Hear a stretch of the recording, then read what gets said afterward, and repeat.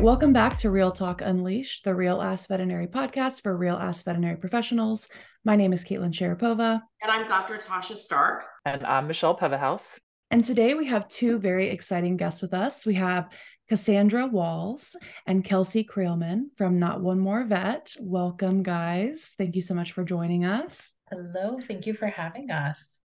Cassandra is earning her master's social work degree with a focus in organizational leadership, and at the same time, she is earning her veterinary social work certificate at the University of Tennessee, Knoxville. She is currently serving as the MSW VSW intern for Not One More Vet, specifically working within the CLEAR Blueprint program, which was just officially launched at VMX 2023. When not interning or working her paying gig as a crisis worker, Cassandra is a mother to two rescue senior chihuahuas who remind her to be patient, to be curious, and to love. She enjoys hiking, yoga, photography, dance, reading books, and writing short stories and poetry. Kelsey Creelman grew up motivated by her love of animals and her desire to help others. After spending over 12 years working in various capacities in veterinary medicine, Kelsey knew she wanted to provide more support to the veterinary community. She obtained her Master of Social Work degree from Virginia Commonwealth University in 2021 with the goal of becoming a veterinary social worker. Kelsey is extremely passionate about bringing adequate mental health care, wellness, and resources to everyone in the veterinary field. In addition to her work at NOMV, Kelsey provides individual therapy at a local mental health private practice in Albuquerque, New Mexico. She serves on the board of directors for the International Association of Veterinary Social Work and is pursuing her veterinary social work certificate from the University of Tennessee.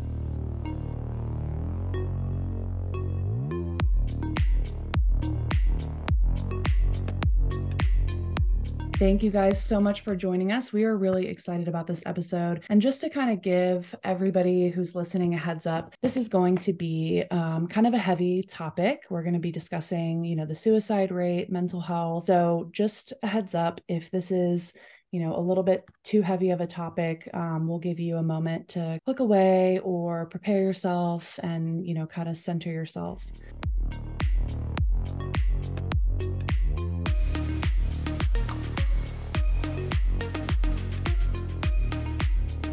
So I would love for you guys to share with us the story behind NOMV and how it got started.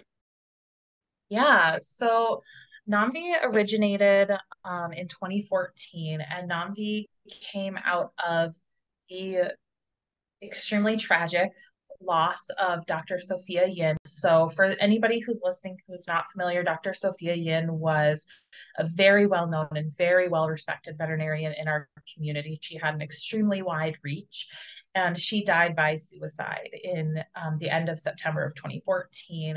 So after that, literally days after her passing, Dr. Nicole MacArthur created a Facebook group for veterinarians for this reason, so that they had somewhere they can go to share how they have been impacted either by Dr. Yin's passing or by others, because by that point we were aware that this was an issue, and to just get support from one another. So it really became an informal peer-to-peer support Facebook group.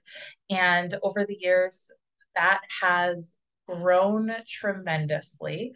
So we started out on Facebook, and we became a 501c3 nonprofit in 2017 and have continued to try to uphold this mission of transforming the mental health in the field. So that was kind of how we originated. We were talking about the suicide rate in veterinary medicine and stories around, when it first impacted us or when we first remembered, having when we were personally touched by the suicide rate in veterinary medicine. And that's what I said, losing Dr. Sophia Yin. I followed her because of her work in behavior, because of her work with animals that, needed a little bit more understanding. She was kind of the catalyst for change in how we approach patients and their behavior. She was, before Fear Free was a thing, she was a thing, and so I remember following her and watching her kind of advocate for patients and appropriate handling for patients and things like that. And so when we lost her, it was really super impactful for me. So, on that note, what impact has NOMV had on the veterinary industry? Another great question. So over the years, like I said, that NAMV has continued to grow, honestly, like exponentially. And through what we have now, we are able to and have provided anything from emergency financial assistance for both individuals and veterinary clinics. We also have expanded the peer-to-peer support. So we still have the Facebook groups. Those are still around. We have one for veterinarians and one now for support staff. So we have changed from working or representing primarily veterinarians to working really hard to be more inclusive, not only in the types of people, but also in the professional roles, and to really kind of take everyone in, because everybody in these roles play such an important part in the field, and we wouldn't be doing our job if we were leaving anyone out. And it's hard to truly measure the impact. I will say we are working on our annual report right now. So if anybody who's listening or participating is more data driven and like wants to really see the numbers of where we're putting all of these funds that come in and how we're supporting people, that will be available on our website soon. And that'll give you a little bit more number wise where we're at. But in addition to the peer-to-peer support through both Facebook, another program that we'll probably talk about a little later, which is Lifeboat, our anonymous peer-to-peer support. We provide education and presentations on mental health and wellness through a very wide collection of speakers that will work with individuals and organizations to come give these talks to veterinary professionals. We also now, as Cassandra and I, both work with Clear Blueprint, which is our mental wellness and workplace culture certification program that provides more one-on-one support for organizations that are looking to address or evaluate the overall culture of the clinic and how that's impacting staff. And then we also try to provide as many resources as possible. So we have another thing that we call NAMV's list, and that is a way for us to provide some more resources for people local and nationwide and even international at this point. So really our impact has been to increase access and awareness, as well as provide a platform for others to share this information and hopefully, let even just one more person know that they're not alone in this struggle. That's awesome. I spent some time perusing the NAMV website in preparation for this podcast, and I didn't see the Clear Blueprint. So now that you've said that, I went and I looked it up, and I think that this is so important for our industry, and I hope that it really takes off. And I would love to see it like have the same kind of gravity and reach as like an AAHA accreditation or something like that. That would be amazing. Right? That's honestly our, ultimate goal is for this to become, just as commonplace and required for clinics as things like AAHA and other, more standard certifications. That's awesome. Let's switch gears a little bit, and I would like to hear from both of you about what motivated you to begin working with NAMV. So what really started me with NAMV, my seminar professor at the time was trying to help me find something because I live in a very rural area away from Knoxville. And she said, look, this place is remote. It also has a veterinary focus, and it seemed perfect. And so I went in, I interviewed, and I just immediately fell in love with the work, the organization, and the people. They embody what they preach. I can't say enough good things about NAMV, and it's just been an honor to be a part of that and to be there for the development and growth of Clear Blueprint. Thank you, Cassandra. And honestly, I just want to take a moment and mention how amazing Cassandra has been as one of our interns. She's been amazing to work with. So my path to NAMV was a little bit different than Cassandra's. I have been working in veterinary medicine. I was in the field for about 13 years, maybe a little shy of 13 years. And through those 13 years, I have worked in multiple different areas. I've worked very rural medicine. I've worked 24-hour ER and critical care. I've worked in internal medicine.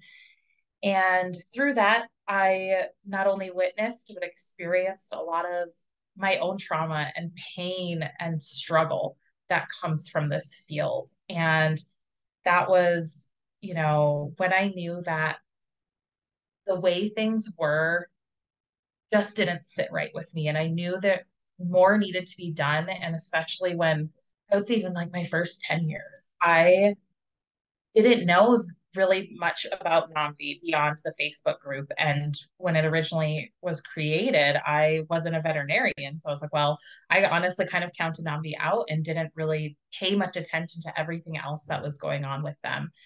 So I took different paths. I continued working in the field, not really sure what I wanted to do, even though I had a bachelor's in psychology. I never felt like I was ready to make that transition because as tough as the work was, there was just also something about it that I couldn't leave, right? And one day I was asked if I had heard of veterinary social work from a criticalist that I was working with. And I was like, nope, never heard of it.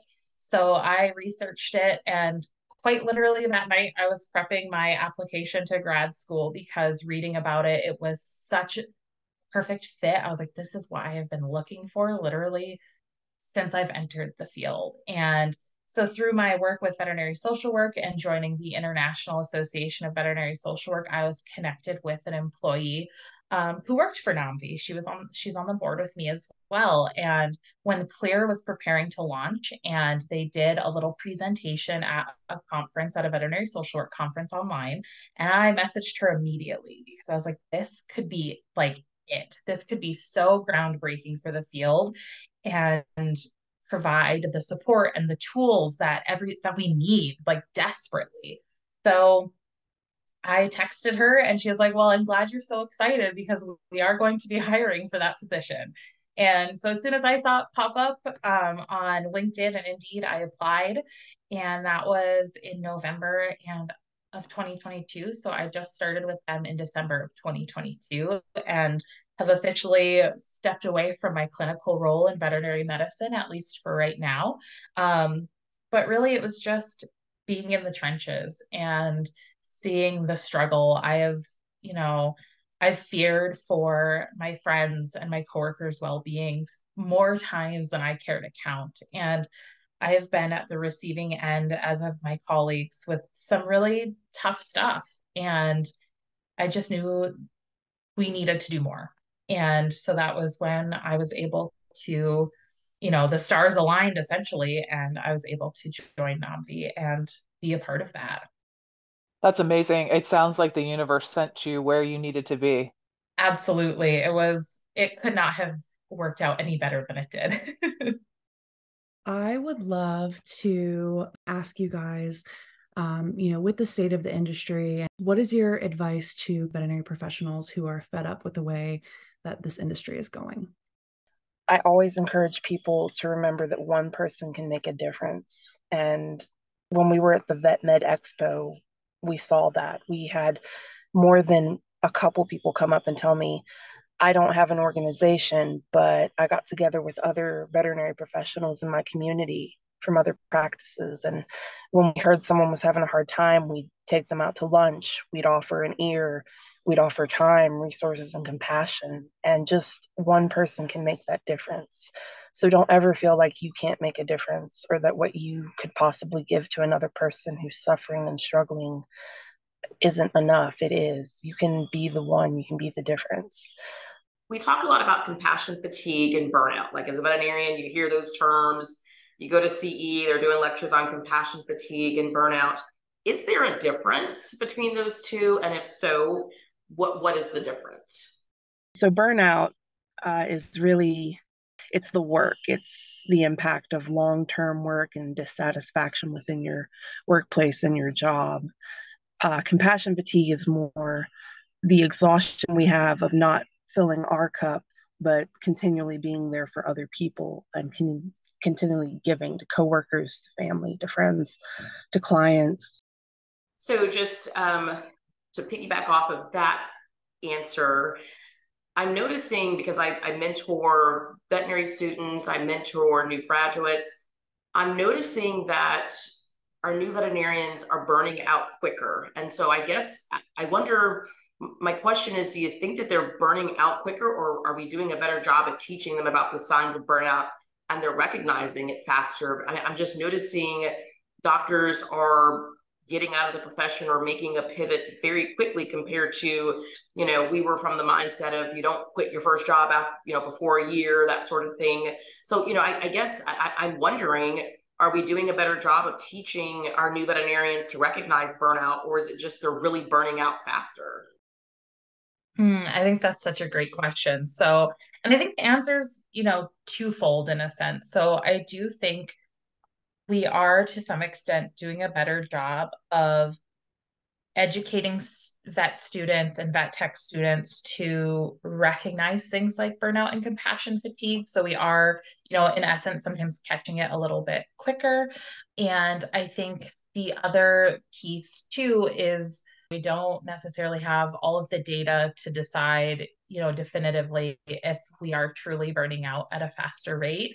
But I think especially just looking at everything that's happened in the world in the last few years, it also would make sense if people are burning out quicker, because if you were already feeling stretched or taxed from things outside of work and now you are entering this extremely demanding profession, it's also not uncommon or unexpected to feel the effects of this profession factor. So I do think it could be a little bit of both. And I also think that we're just talking about it more. So I don't know necessarily that everybody was burning out later in the earlier years or in, years past, but I don't know that we were talking about it like we do. So I think a lot more people were, in essence, suffering in silence, and we wouldn't know until something catastrophic happened. Yeah, I think that's a very good point. And it's kind of like the orange car phenomenon. Like if you buy an orange car, then you notice all these other people in an orange car. And so, you know, I do think that, the days that Dr. Stark and I started in the industry, that was a whole lot of pull yourself up by your bootstraps. You don't have to go pee, you don't have to eat, you can see that patient. We don't turn anything away. We stay until all the notes are done, and that mentality is shifting and changing. And I think that it's a wonderful thing that that's happening. But I think that, the other side of that is that, Dr. Stark and I had this conversation prior to COVID, right when we had first started having our cases here in Virginia back in 2020. I said, COVID is going to be the straw that breaks vet med's back, because you've got, this industry that it's a physically demanding job. When it comes to medicine, you're dealing with complex cases. It's an emotionally taxing job, and you have all of these caring, empathetic people who are doing this work, and then you throw a deadly pandemic on top of it, and the bad client behavior, and people that don't want to be separated from their pets for curbside, and being pissed off because they can't get Fluffy in because now all of a sudden it's an emergency that they need this rabies vaccine that, has been overdue for 2 months or whatever the case may be. And we started to see a lot of people shifting out of clinical medicine in order to kind of gain some sense of control. And I just want to tack on to current events also being exhaustive. You're in this high demand profession. You're exhausted, the global pandemic, and now we see an attack on personhood as women identified people, as queer, trans identified people, as people of color. You're fighting for your life outside of work, and then you're fighting for it inside work. It's definitely exhausting. And that could probably be a factor to why we're seeing so much more, so much sooner. I would love to hear from both of you around some of the resources that you have available for people who are struggling with things like hopelessness, depression, suicidal thoughts, or ideation. Where are some specific places that they can go, or specific resources that you have available when they're dealing with those sorts of things?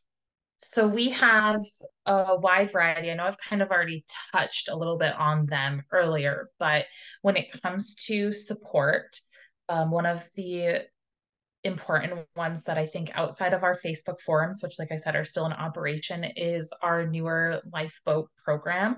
So Lifeboat is anonymous peer support, and our peer support individuals are also trained and supported by mental health professionals, and they are fellow peers in the field. And Lifeboat is for anyone in the field. It is not just for veterinarians, but we do match up veterinarians with peer support veterinarians and then support staff with peer support. And this can be a one-time thing where maybe you talk to this person once, or it can be a little bit more of an ongoing asynchronous like conversation where you're messaging back and forth over a period of time because you need a little bit longer length of that support. So we have that available. I had also previously mentioned NAMVI's list, which is our list of resources that is still being updated, and we're adding to it all the time, really. But it is available on our website, and we are collecting a really wide range of resources for that, not just mental health resources, but primarily, since that is our purpose, but anything else that may be supportive of people going through that. So the last couple really that I think are important to keep in mind that we have here at NAMV. Outside of these things, we are also partnered with the Veterinary Mental Health Initiative to provide peer supports via Zoom. There is more information for them on the VMHI, the Veterinary Mental Health Initiative website, where you can register for those groups. And there are support groups currently for veterinarians and for veterinary technicians, and those are conducted regularly over Zoom for certain number of weeks. I can't remember how many weeks the support groups run right now. And then we also do keep a list of crisis numbers by country on our website. So even if you are outside of the US, we have lists for crisis numbers, as well as a section specific to LGBTQIA plus crisis resources. And I think that is kind of the overarching programs. The other things that we do offer, though, well, it's not necessarily just mental health related, are our support grants. So we do offer small financial support grants for veterinary professionals who are maybe having a hard time paying bills this month, for veterinary clinics that are maybe having a hard time opening up or staying open after like a natural disaster or something like that, which can obviously impact our mental health tremendously if we aren't able to do those things. So we also do offer that as an additional resource.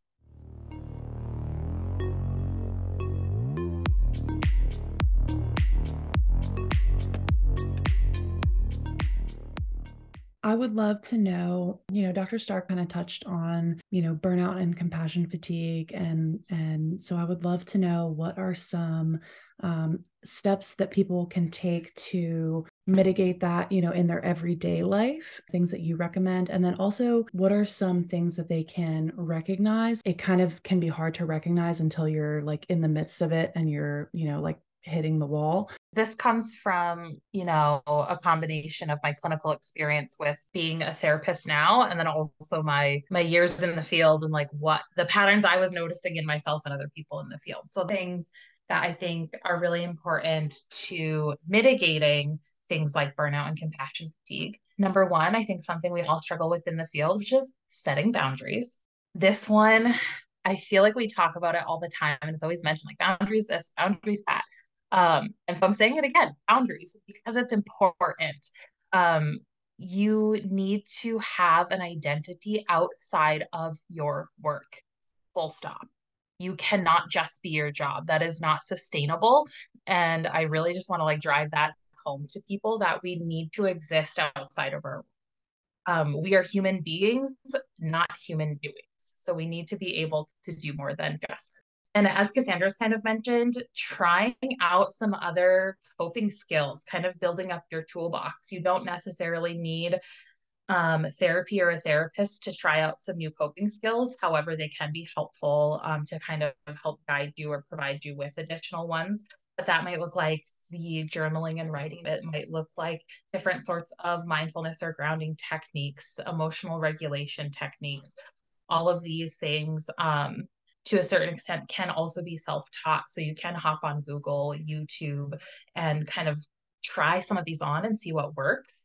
And then the other really big one that I want to just highlight for mitigation purposes is learning how to feel your feelings. I know that sounds kind of weird, but I've found both, I've seen myself and I've seen it in other people where there are times in the field where feeling our emotions in the moment is not helpful. Like, it is not supportive for our patient. It is not supportive for our clients or our staff. But what we tend to do is just like shut it off and then never really go back and turn it back on and emotionally process anything that's happened. So learning how to identify what we're feeling, learning how to express what we're feeling, and then finding ways to kind of nurture ourselves through that is really important. And then when it comes to recognizing the signs, one thing that I think, as I've already kind of hinted at, is therapy. And when I say like therapy or talking to somebody, I mean, the earlier you start it, the better. An ounce of prevention is worth a pound of cure. So to see and get mental health support when you're not actively struggling can help provide you with those tools when you hit those tough moments. And then just learning how to take a moment and kind of check in with how you're feeling physically, because we do know that we can see physical manifestations of our mental and emotional health. So learning how to notice things like that. There's a lot more, but I think those are some of the most important kind of first steps that we can do.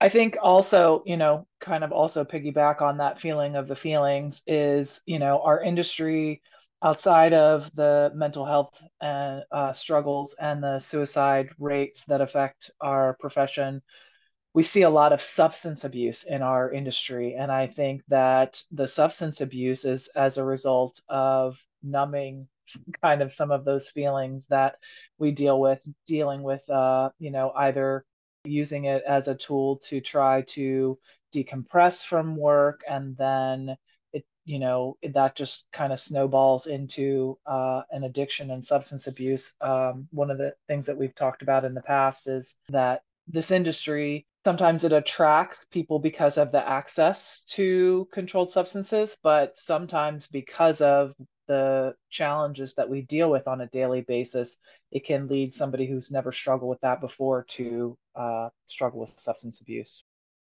Absolutely. If you're wondering, how do you even start that? If therapy feels like too big of a jump, I really encourage you to look up the feelings wheel. It shows you different words. So under anger, you'd have frustrated, aggravated. When we have a broader vocabulary and we start using those words to identify what we feel, and we change our language because language matters, we can really start to work on that ourselves and empower ourselves.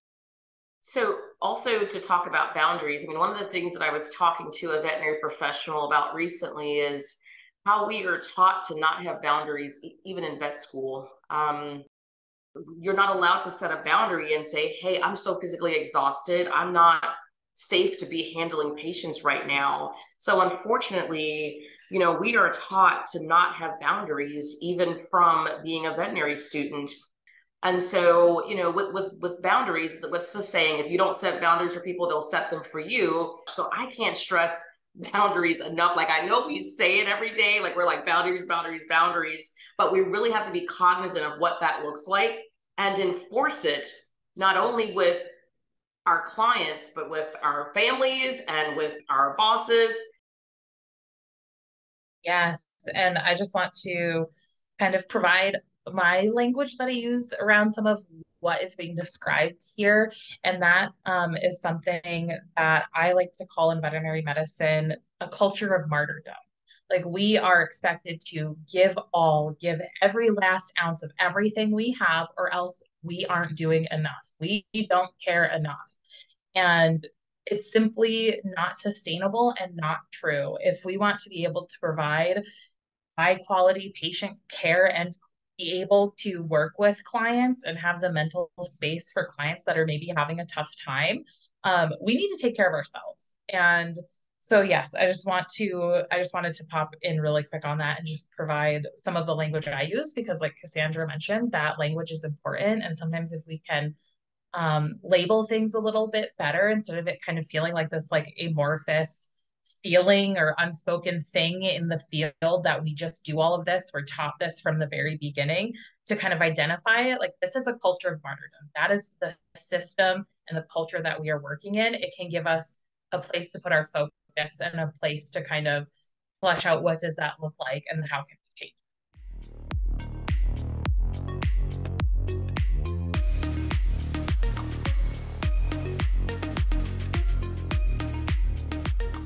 What do you all think it'll take to change the industry to help reduce the suicide rate? Being able to change the suicide rate is going to require what we've already just kind of been touching on, which is an overall cultural shift in how we work and exist within this industry. And how we exactly do that, I think, is something we're still learning. But one of them being stuff like we're doing right now, like having continued conversations about it beyond just, kind of spitting out the data or just being like, oh yeah, this is a problem. But to really dig in and have some conversations, to hear other people's stories, to relate and to connect, I think is one of the first and most important steps.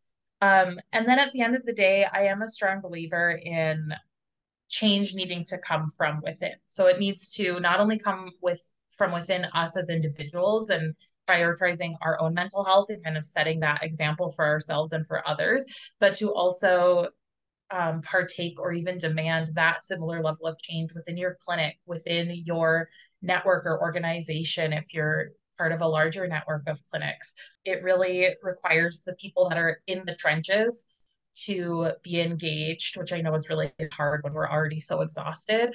But at the end of the day, like, our well-being and the well-being of everybody else in this field, is something that we can all, as Cassandra has mentioned before, play a part in helping. So continuing to talk about it, to kind of harness some of what we have going here, some of this frustration, some of this passion, to learn how to advocate for ourselves, how to advocate for others, to get this change rolling. And then for anybody who may be in a leadership role and maybe they're listening to this podcast, to be willing to kind of pump the brakes and check in with the team, see what their ideas are. That's one thing that we're really big on with Clear Blueprint, is most of the time people in the field or people in their own organization already have ideas and solutions.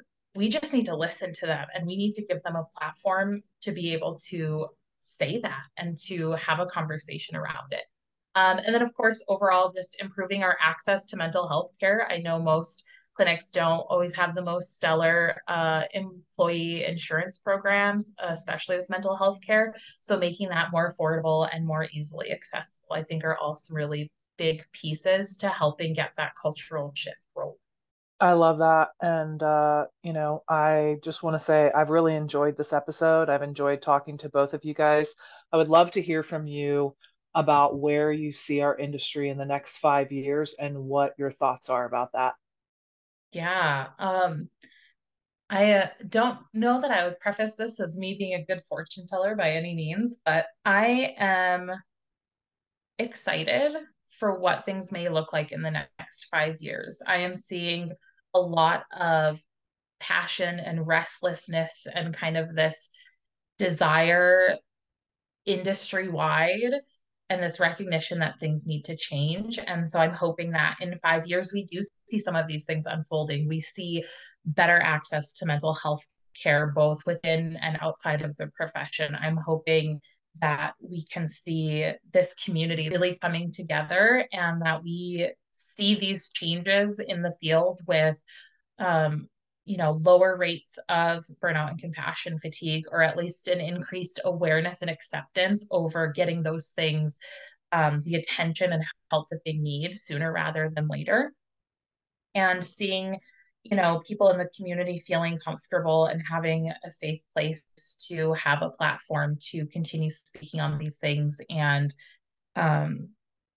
contributing to this shift. I don't know that this shift will be able to really fully happen in 5 years. But I am hoping that in 5 years we are on the way with some of these things becoming more commonplace, and these conversations occurring more regularly and being listened to and being supported. Yeah, I agree with Kelsey. I don't think 5 years we'll see this radical utopia, but we will see a drastic change.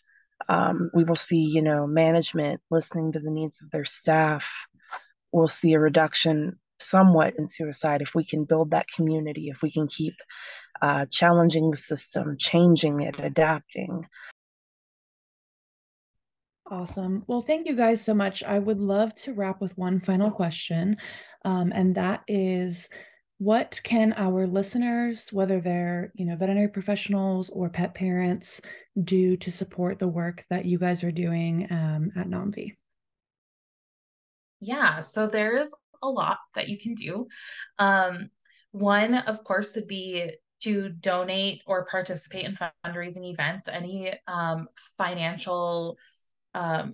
money that come into us at NAMV goes to fund all of these programs that we've been talking about. That is how we're able to do what we're doing.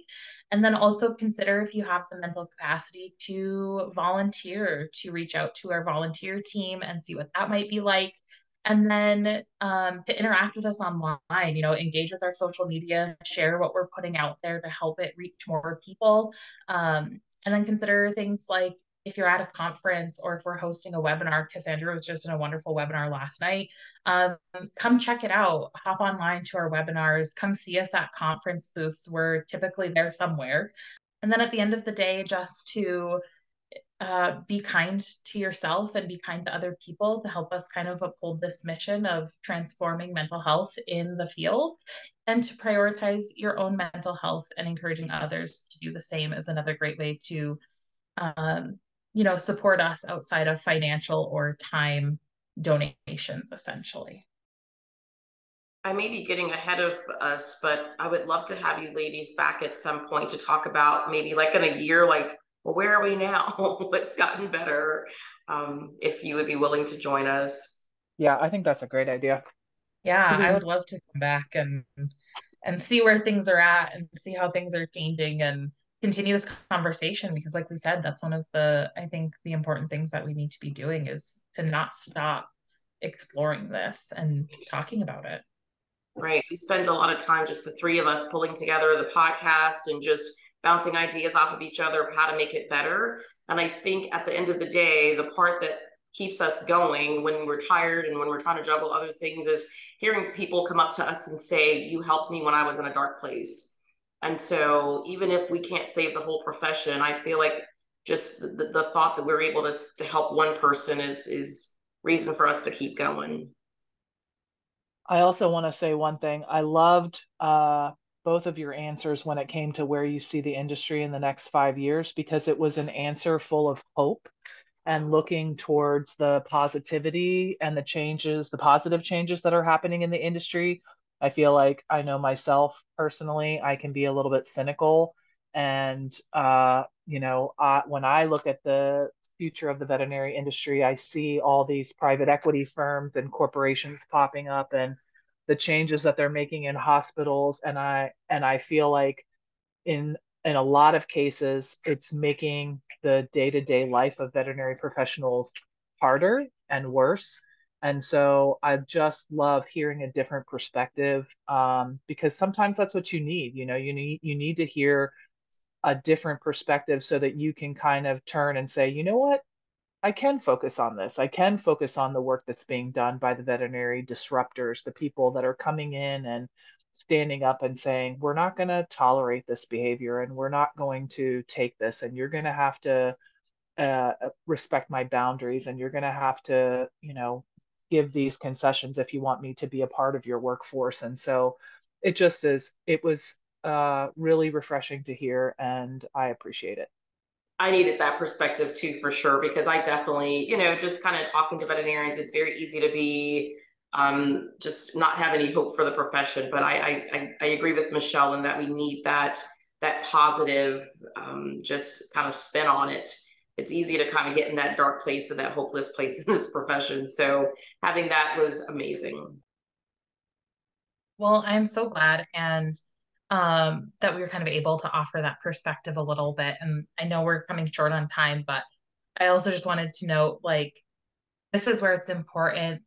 In some therapies, we have this concept of dialectics, and that is learning how to recognize that both of these things can be true, and that it's okay to recognize both sides of things, and that can help us not get stuck in one or the other, in like toxic positivity or in like this constant doom and gloom. That we can recognize some of these concerns and struggles that we're seeing, and some of the other things that are making us worried for the profession, and also take a moment to appreciate the work that is being.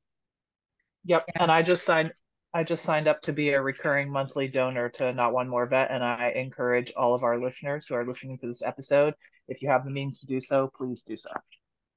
Thank you all so much. And thank you, Michelle, for doing that. At the end of the day, we are here for everybody in this field. And I know I was extremely honored and happy to be a part of this.